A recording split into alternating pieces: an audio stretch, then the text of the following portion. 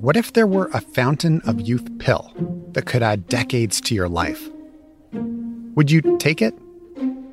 Unlocking the Fountain is a podcast about the mysteries of aging and the scientific quest to slow, stop, or even reverse it. When do you think we're going to have the first 150-year-old?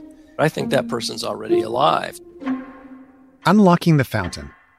Available now on CBC Listen or wherever you get your podcasts. This is a CBC podcast. Hi, I'm Dr. Brian Goldman. Welcome to The Dose. So much of our lives have moved online during the pandemic. Work? Check. I'm recording this podcast from my basement office, which doubles as my studio, as are many of us who are working from home. Socializing? Check. We're now familiar with those Zoom happy hours and FaceTime calls with family. School? Check. Students in 4 provinces returned to school remotely after the holidays. And for most kids, that means more time than ever in front of screens, something that's a constant concern for parents at the best of times. One Canadian study found that screen time during the pandemic more than doubled for elementary school kids, from 2.6 to nearly 6 hours a day. And that's outside of time spent online for school. So today on The Dose, we're asking, how worried should I be about my kids spending more time online during the pandemic? To help answer that, I'm joined by Dr. Shimi Kang. She's a psychiatrist and associate professor of medicine at UBC and the author of The Tech Solution, Creating Healthy Habits for Kids Growing Up in a Digital World. Dr. Shimi Kang, welcome to The Dose. Thank you, Brian. Happy to be here. How has the pandemic impacted how much time kids are spending online? Yeah, well, studies are just coming out. One study out of New York showed a 500% increase in screen usage. And I think any parent or anybody around kids, would agree, like we're all on screen so much more than pre-pandemic. And what are they doing online? So, well, of course, learning has gone online. That's good. And we're seeing some real positives like fitness classes. And, we are using tech in healthy ways. But also very concerning, we're seeing a 85% increase in cyberbullying. Online hate has gone up. Things like anti-Asian, anti-Indigenous, anti-Black, anti-women. Hate and rhetoric has gone up. We're seeing increase in video gaming and internet use disorders. What about before the pandemic? How much time were kids spending online back then? So, Common Sense Media is a great place for information on this. And they were reporting the average tween/teenager was checking their phone about 150 times a day. The average teen was spending about 7 hours on screens. That was outside of school or homework. Are they just doing more of the same now, or have their habits actually changed during the pandemic? Yeah, so we definitely are seeing, with an increase in screen time, we're seeing also increase in sitting, prolonged posture, even that crouched over posture. We're seeing increase in video gaming, shopping online, gambling online. So a lot of the negative dopamine-driven addictive aspects, and that makes perfect sense because when we're more exposed, we tend to fall into those bad habits more likely, and we have to work hard to kind of keep them in a balanced, healthy place. In general, what are the guidelines for how much time kids should be spending online? Canadian screen time guidelines, less than 2 years, not recommended at all. Between 2 and 4 years, 1 hour a day. And between 5 and 17 years, 2 hours a day. So when you see that, you can really see how far off we are from these recommendations.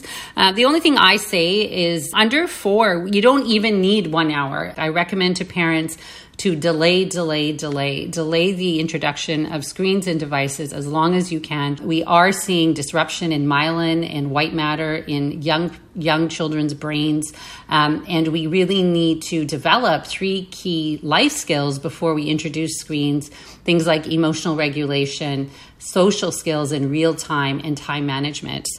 Do you think we need to revisit those guidelines given the fact that so many kids are going to school online at the present time? Well, I mean, this is where I think the idea of screen time is an idea that we need to go beyond and really look at screen quality. It is really hard to quantify time now. Technology is fully embedded in our lives, but what's more important is what's happening on those screens, the quality of the interaction.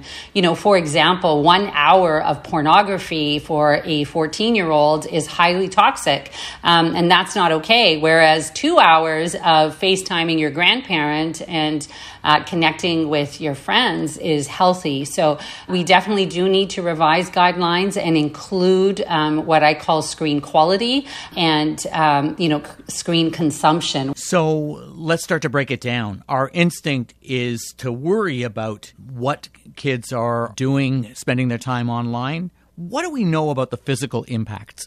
So physically, technology use and screens are associated, with blue light, which can lead to sleep disruption or circadian rhythm disruption, as well as myopia or nearsightedness. So that's one aspect of the physical. The other is actually the prolonged sitting and sedentary lifestyle and that crouched over posture.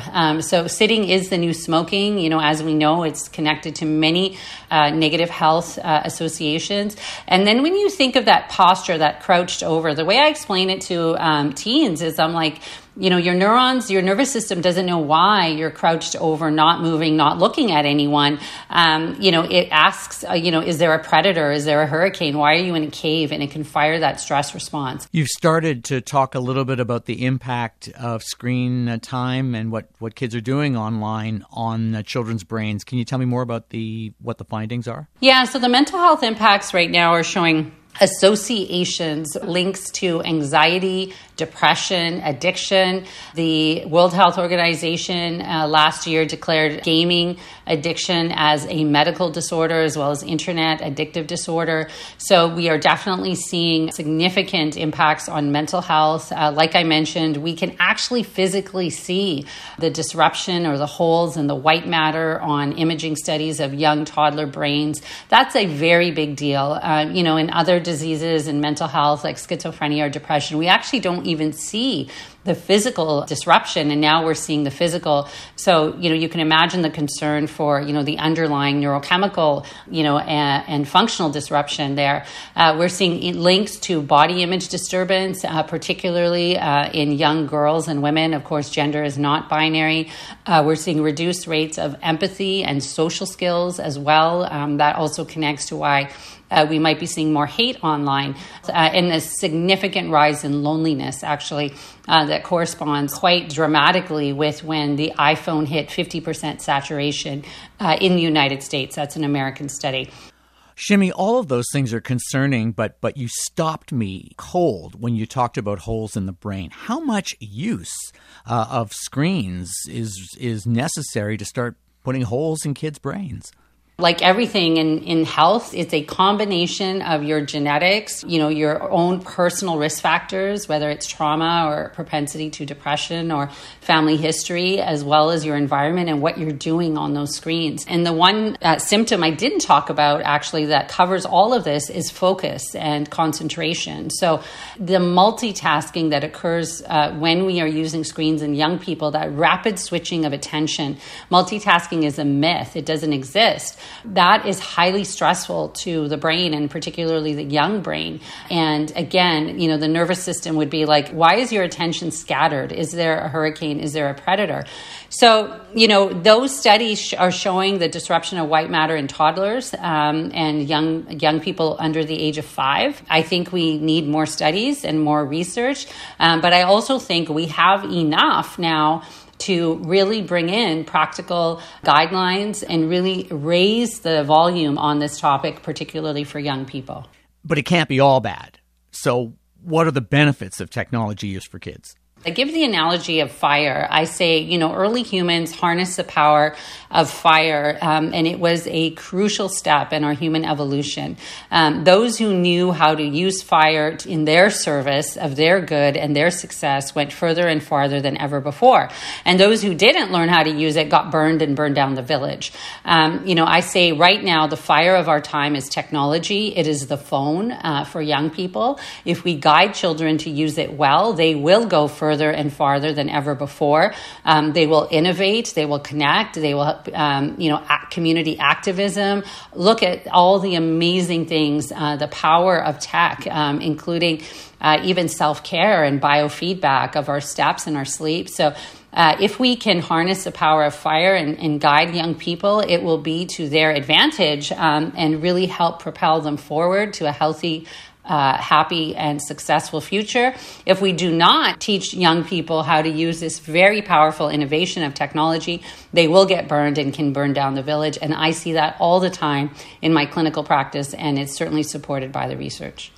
Okay, let's break it down into a bit more detail, because I know you've written about toxic tech, junk tech, and healthy tech. Can you give me examples of each of them and explain the differences? So there is healthy tech and tech that is actually good for you, like carrots and healthy fats and proteins.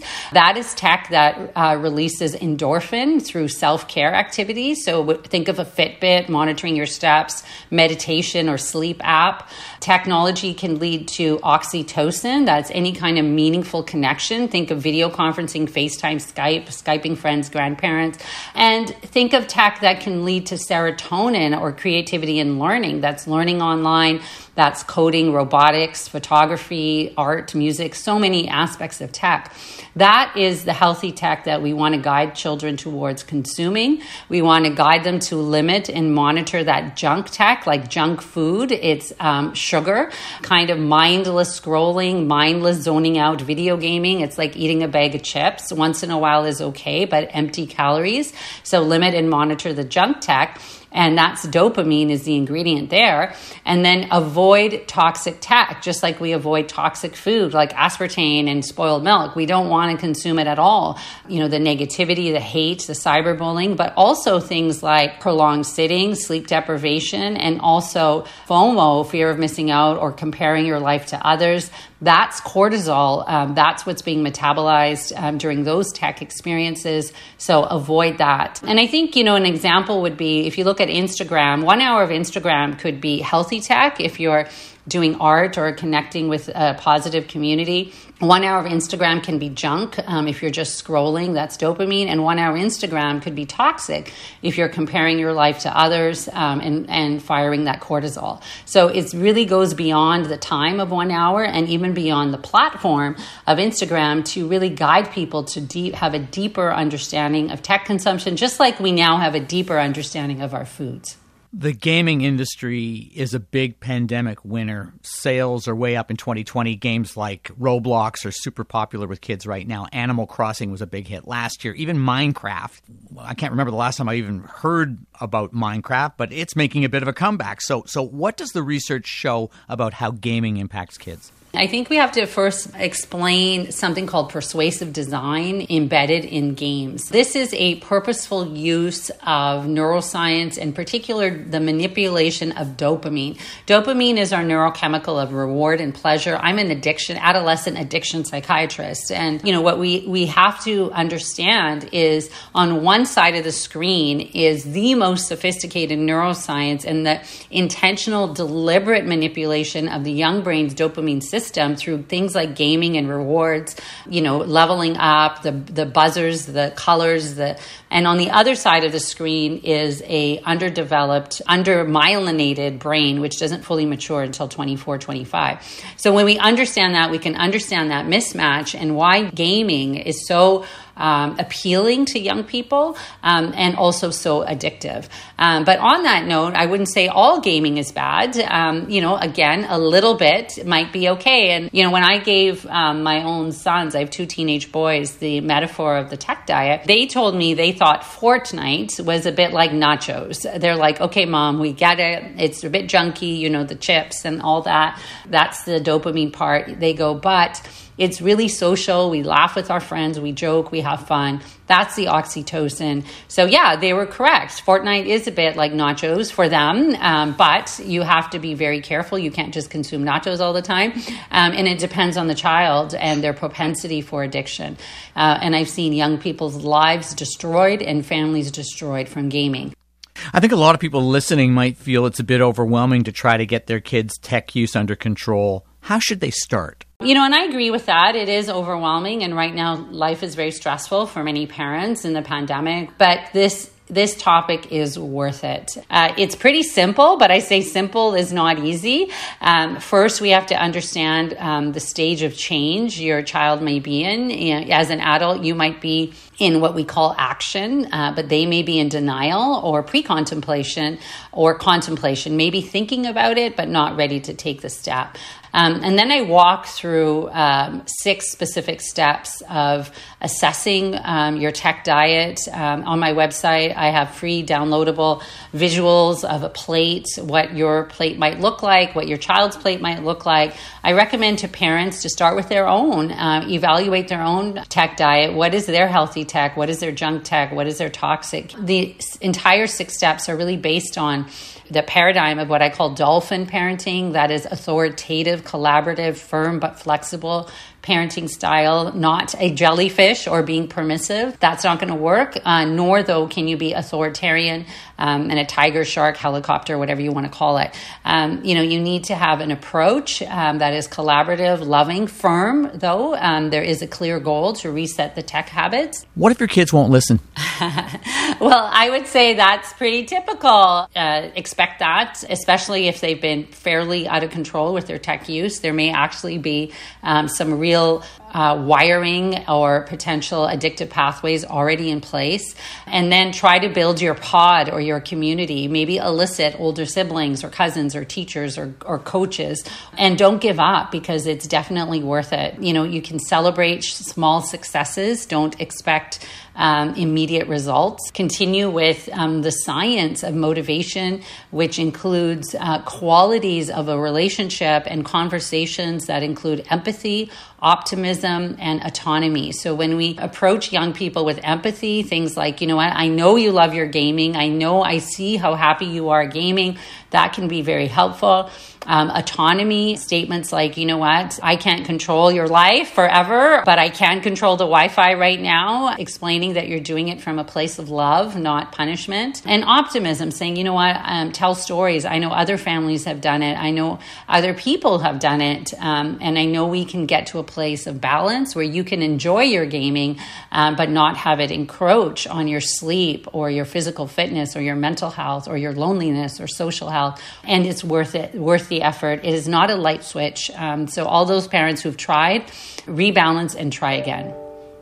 You've mentioned addiction more than once. That's one of your areas of expertise. What signs should parents look out for to see if their child has a problem or even a tech addiction? Yeah, we call it the C's of addiction. So if your child has out of control behavior, they promise they're not going to game on the weekend or check their phone at dinner time, but, they keep doing it. The behavior is associated with negative consequences. So it's impacting, their academic performance, their athletic performance, their social circle, their connection with others. So that's negative consequences.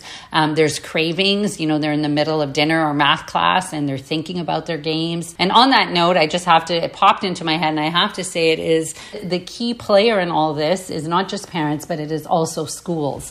So parents to advocate and work with the schools. And, if your school allows phones at lunch and recess, really start asking questions about it, because we know studies show if a child looks at Snapchat in the hallway at recess or hall transition, they're not thinking of math in that class. They're thinking of what they just saw on Snapchat. So it really does have to be that collaborative approach.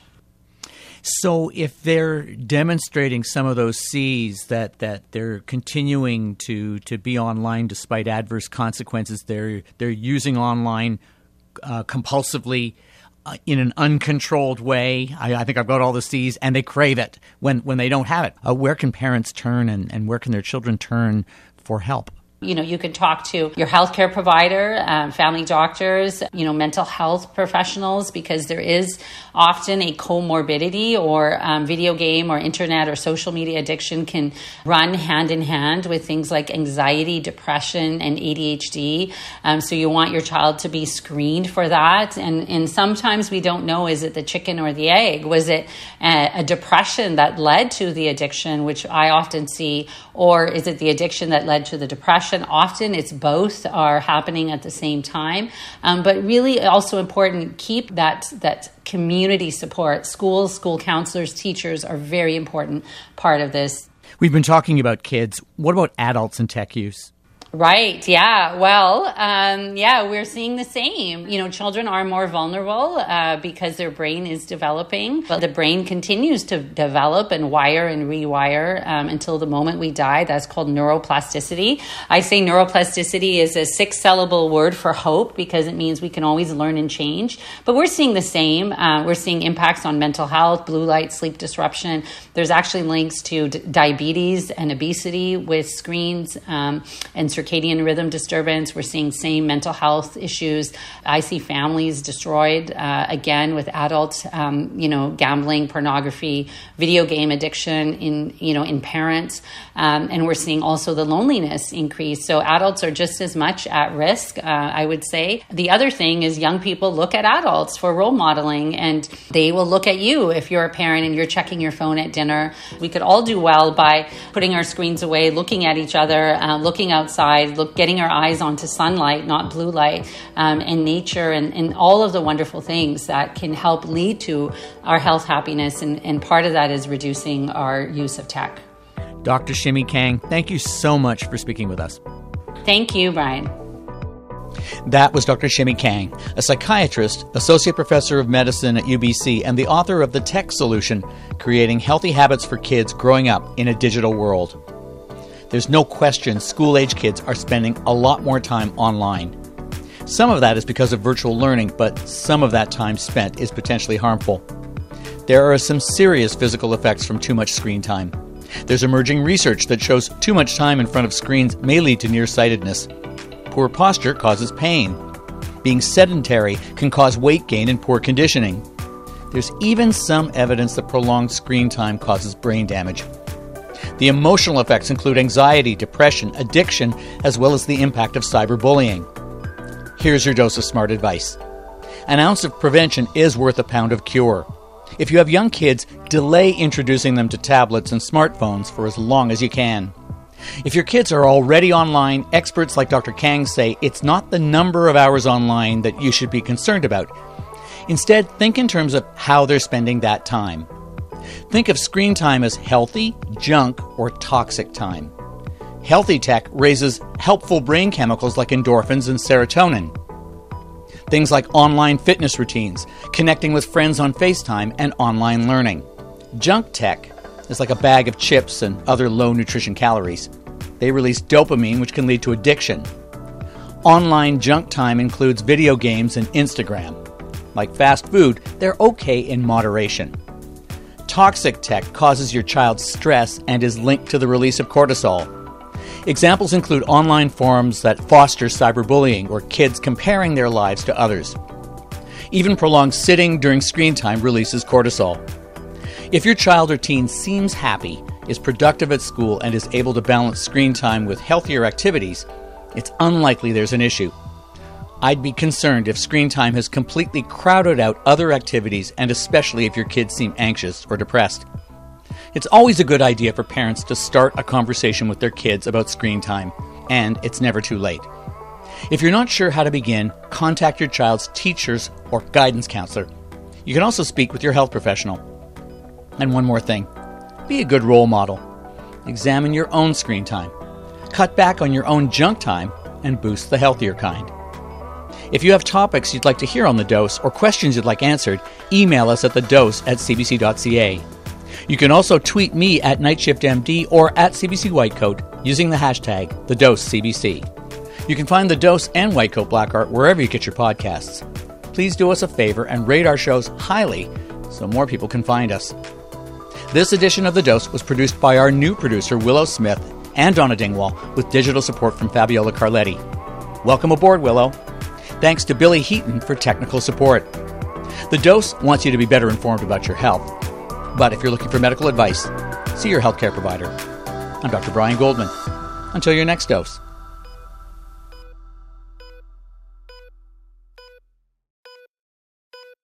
For more CBC podcasts, go to cbc.ca/podcasts.